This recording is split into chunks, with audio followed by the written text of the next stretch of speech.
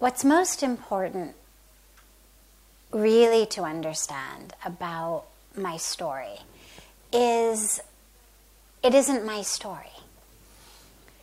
It's a story of grace. The part that's mine is just the plot. We all have our own life dramas. None of us matches anybody else. Every single one of us has our own life drama. The set of our dramas are different. The scripts of our dramas different. The costumes of our dramas different. Everything about each of our life dramas is different. And so aspects of the plot and the script and that stuff, yes, of course, they're my drama compared to your drama. But in terms of really what makes the story special compared to not just any other random person's drama is grace. Now, grace is there for everyone. That also isn't unique. But for me, that which makes the story so special is the way that grace came. And much like the story of Ganga when she first came out of heaven and she swept away all of the priests on the banks of the riverbed who were doing their pujas and doing their fire ceremonies and was so rambunctious that Lord Shiva had to agree to hold her in his hair and let her out slowly. In the same way for me, that river of grace came through my life and pretty much swept away anything else that was taking place at the same time. I didn't have Lord Shiva there to say, oh, don't worry, I'll hold this for you and let it out very slowly. I came here, as many of you know, now almost 23 years ago. At the age of 25, I had graduated undergraduate from Stanford in psychology. I was doing a PhD in psychology. And I didn't come as embarrassing as it is to admit so many decades later, I didn't come looking for spiritual awakening on any kind of a conscious level. In retrospect, I would love to have one of those stories that goes, I had always prayed to God to show me a deeper path, a higher path. I had prayed to God to awaken me and enlighten me. And so finally God brought me to India. I would love to have a story like that. But I don't.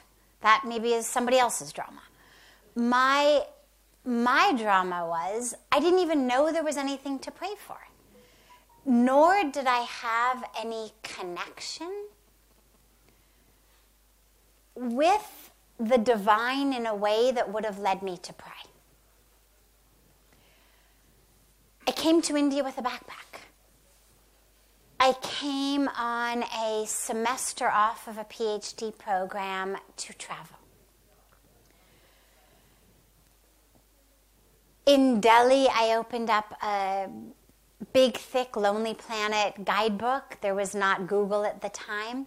We had email. Stanford, even when I was an undergrad, had set up email by that time. And my roommate, I remember, used to go to this big room in the middle of campus and check this funny thing called email. And I remember thinking, and why bother? Like, you're going to see the same people you're sending messages to in class. Why in the world? And I remember thinking at that time, this email thing isn't going anywhere.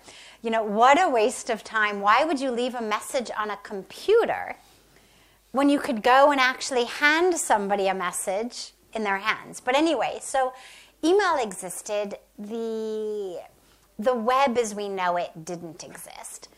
And so there wasn't a way to just go on Google and say, India, where should we go? So we had a Lonely Planet guidebook, and I opened it in Delhi, and it said, Rishikesh. I was a yoga student already. I used to drive up from Palo Alto to San Francisco to study yoga. I was always an outdoors person. Nature for me was and still is the easiest way to connect with God. I wouldn't have used those words before, but I was always someone who would run to the redwoods, would run into the mountains, would run into nature at every opportunity. And so Rishikesh was a place of a river and mountains and yoga. And I mean, I didn't know that Ganga was holy. I didn't know the Himalayas were holy. I just knew river, mountains, yoga, relatively close to Delhi, an easy place to start a tour of India. And I got to Ganga. I mean, there's obviously a lot of other chapters to the drama in the middle, but I got to Ganga right here at Parmarth's Ghat. I didn't know Parmarth. I didn't know anything. It just happened to be by divine synchronicity where I ended up. And I got to the banks of Ganga, hot, tired, planning to just stick my feet in the river and freshen up. And I got to the river, and I stood there. And as I looked out over this river, I was given an experience that I had no framework in which to understand it. But thankfully it didn't matter, because it was so powerful that it just blew every intellectual capacity I had for understanding out of the water anyway.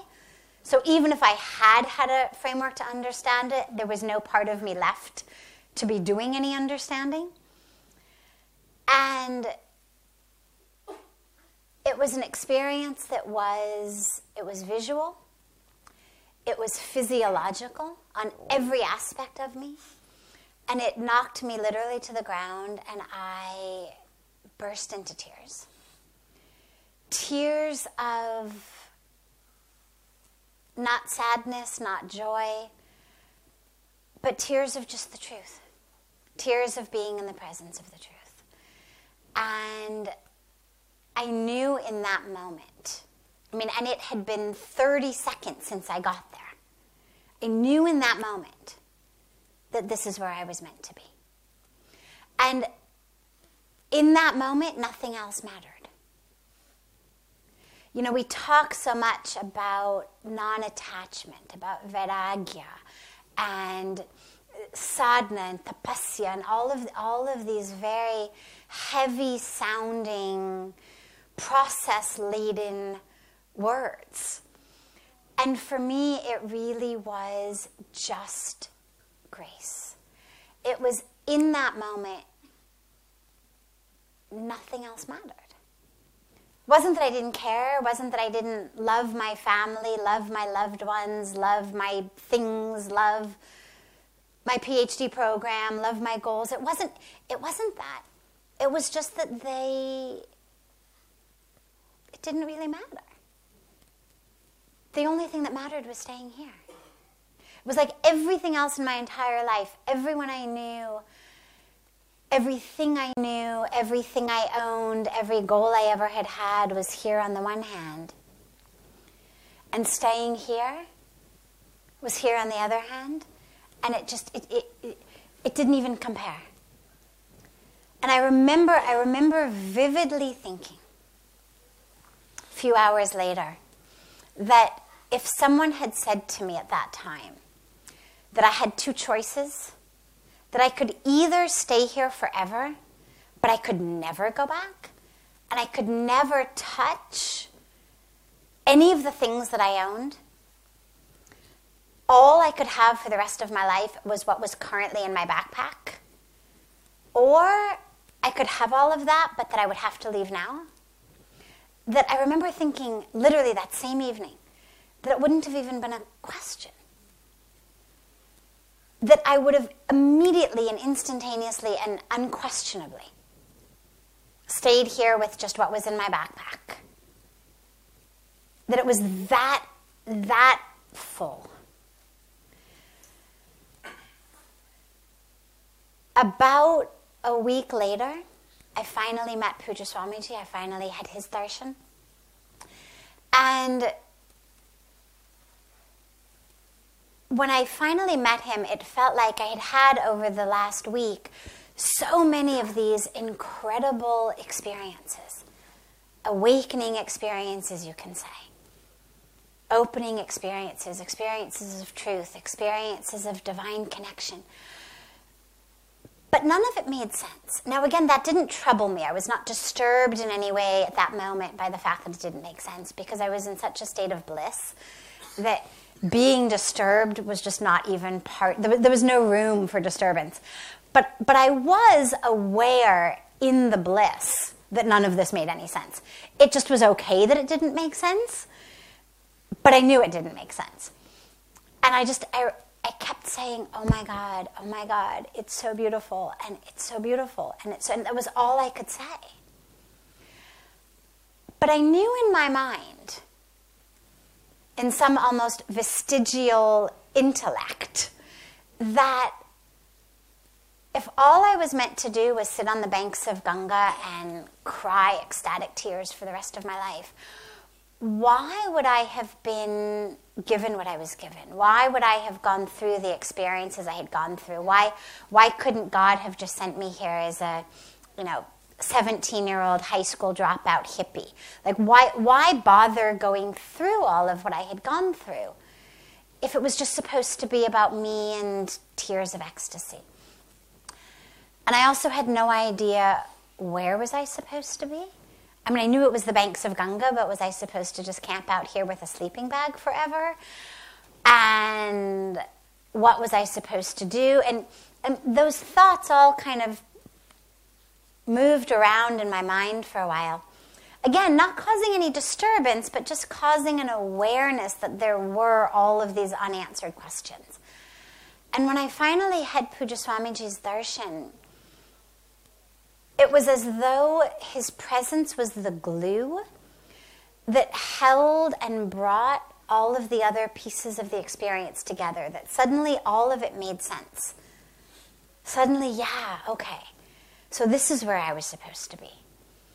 And this is why I had the background and the experience that I had, and this was who I was supposed to learn under.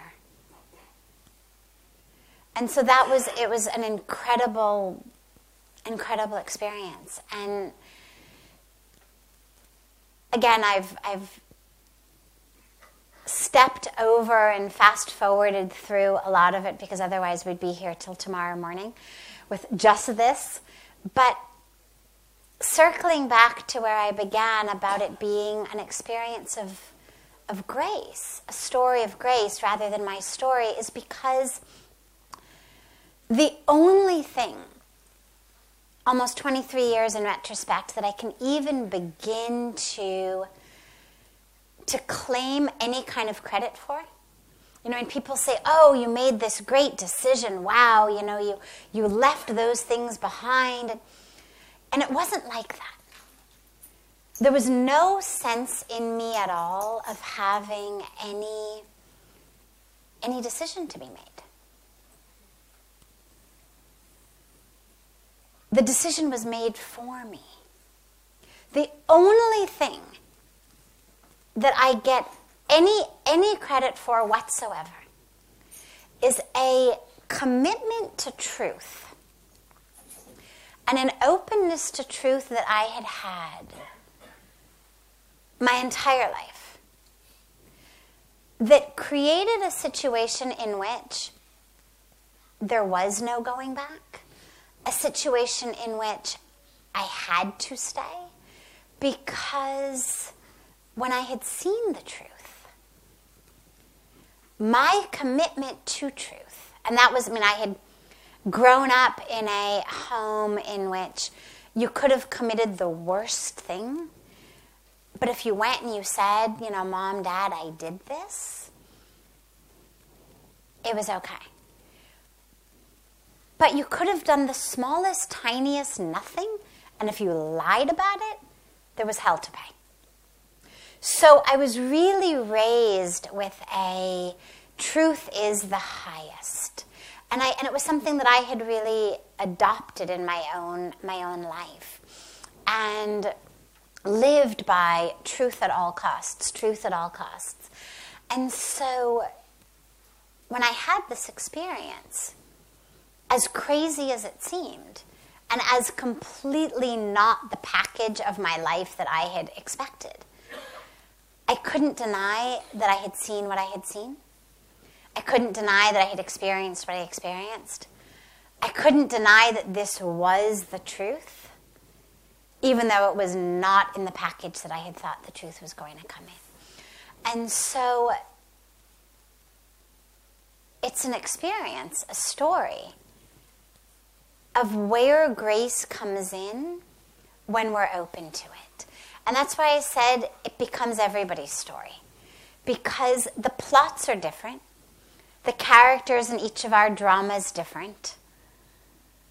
The scripts are different. The sets are different. But that experience of grace is available to all. And the only thing that I did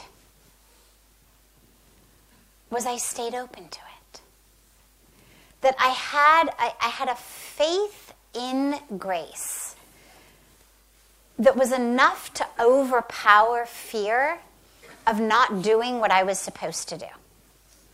Otherwise, that's what keeps so many of us from living grace, is we think, oh my God, this isn't what I'm supposed to do. Here's what my life is supposed to look like.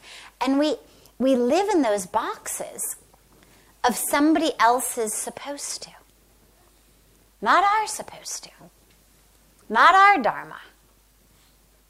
Not our drama, not our story. But somebody else's supposed to. And we live in that. And what I had was an openness to faith of the truth and the power of truth.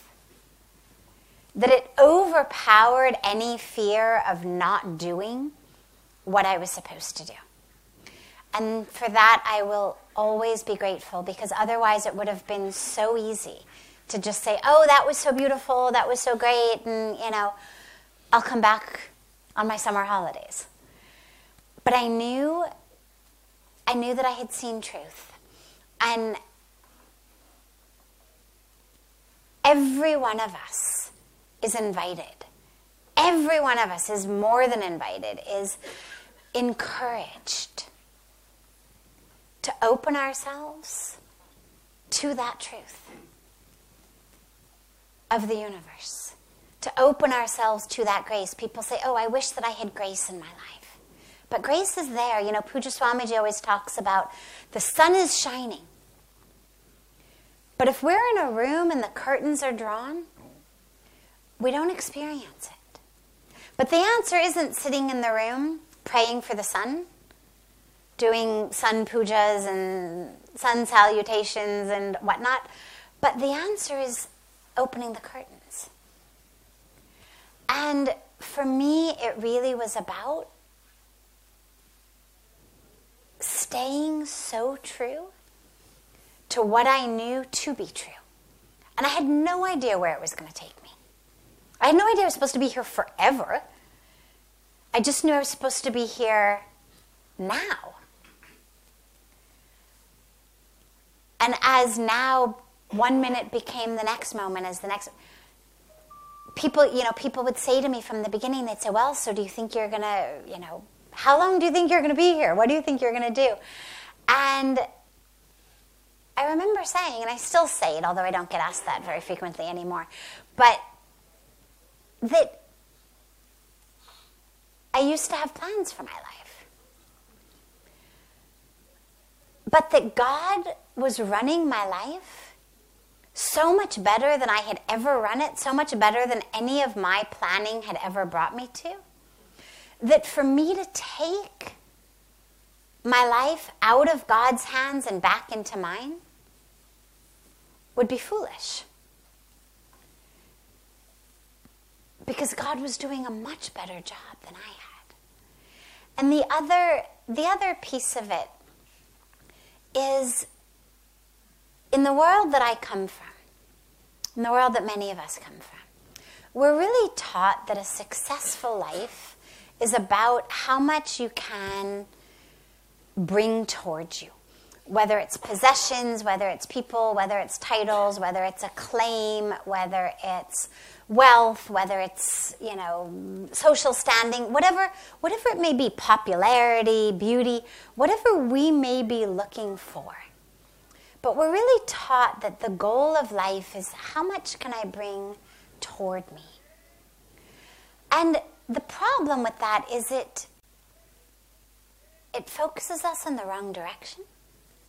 It focuses us to think about what can I get, rather than to think about what can I give. And it focuses us to think about what do I not have, rather than what do I have. And even deeper, who I am. And so even though we may not necessarily get everything we want, I may not necessarily be as rich or as popular or as titled as I, in my wildest fantasies, may envision. But what I've gotten is a fast-track certification in not enoughness. And no matter how much I get, it's never enough. Because that has become my reality. My habit, my way of being has become wanting more, wanting more, wanting more. And so not only does it drain my time and my energy and my pocketbook, but it actually roots me in a way of moving through the world, a sanskara, a neural network of not enoughness. And that ensures that no matter what I have, it's never going to be enough. And I may get to a point where I'm rich enough, but then I'm not beautiful enough, or I don't have enough friends, or I'm not popular enough, or I'm not doing enough for other people, or I'm not giving enough, or I'm not, whatever it may be. That pattern is still the same. It's still not enough. You, at the core of who you are, is not enough. And we spend our lives like that. And what being in India has taught me is that the enoughness comes not from anything outside, not from what you do, not from what you own, not from who you know, but it comes from connecting to the part of you that has never been anything other than enough, that was never divided, that was never broken, that doesn't need to be fixed, that was never injured and never needs to be healed, that's not half and looking for its other half. But it connects you with the part of you that is truly overflowing. And that's the abundance. When we talk about praying to Lakshmiji, right? We do, in India, so many people pray to Lakshmi, right? Mahalakshmi, this is Diwali. Our biggest festival is that we pray to Lakshmi. Well, if you talk to most people about what Lakshmi symbolizes, it's abundance and prosperity, but we tend to think of it as what I'm going to get. Wealth. But talk to anyone who's rich, from mildly rich to incredibly rich. It doesn't matter where on the spectrum they are, it's never enough. And if it's enough money, well, then it's not enough something else. There's never enough when I'm looking outside. And the truth is, what Lakshmi Ji is the symbol of, really what connection to the mother goddess energy gives us, is a connection to the experience of abundance within ourselves. Lakshmi Ji is not the goddess who fills your wallet or your piggy bank. She's the goddess who connects you to the fullness of yourself. That's the mother. That's the mother energy. And so that experience of abundance is an experience within the self. And this is what Indian spiritual tradition is all about. And I had the blessing of noticing it in the beginning. And I remember looking around and seeing children who had nothing, kids without shoes, who were just exuberantly happy, kids who wore the same thing every single day. And they were so happy. And I thought back to the kids I had grown up with. And we never had that. I mean, it wasn't that we were never happy. Yeah, you'd have a great birthday party. We were happy. Take us to the park. We were happy. Feed us ice cream. We were happy. But that sense of, I have nothing, but I'm happy and I want nothing, is something that from the very beginning I remember saying, there is a secret here in India, and I need to stay back until I figure out what it is. And it's a secret that infuses the children. It's a secret that infuses village women. Look at these women carrying, pounds of firewood on their head. Walk through the mountains. See these women in the mountains carrying pounds of firewood on their head. And you say to them, how are you? And they say, Bas, Bhagwan ki kripa. It's God's grace.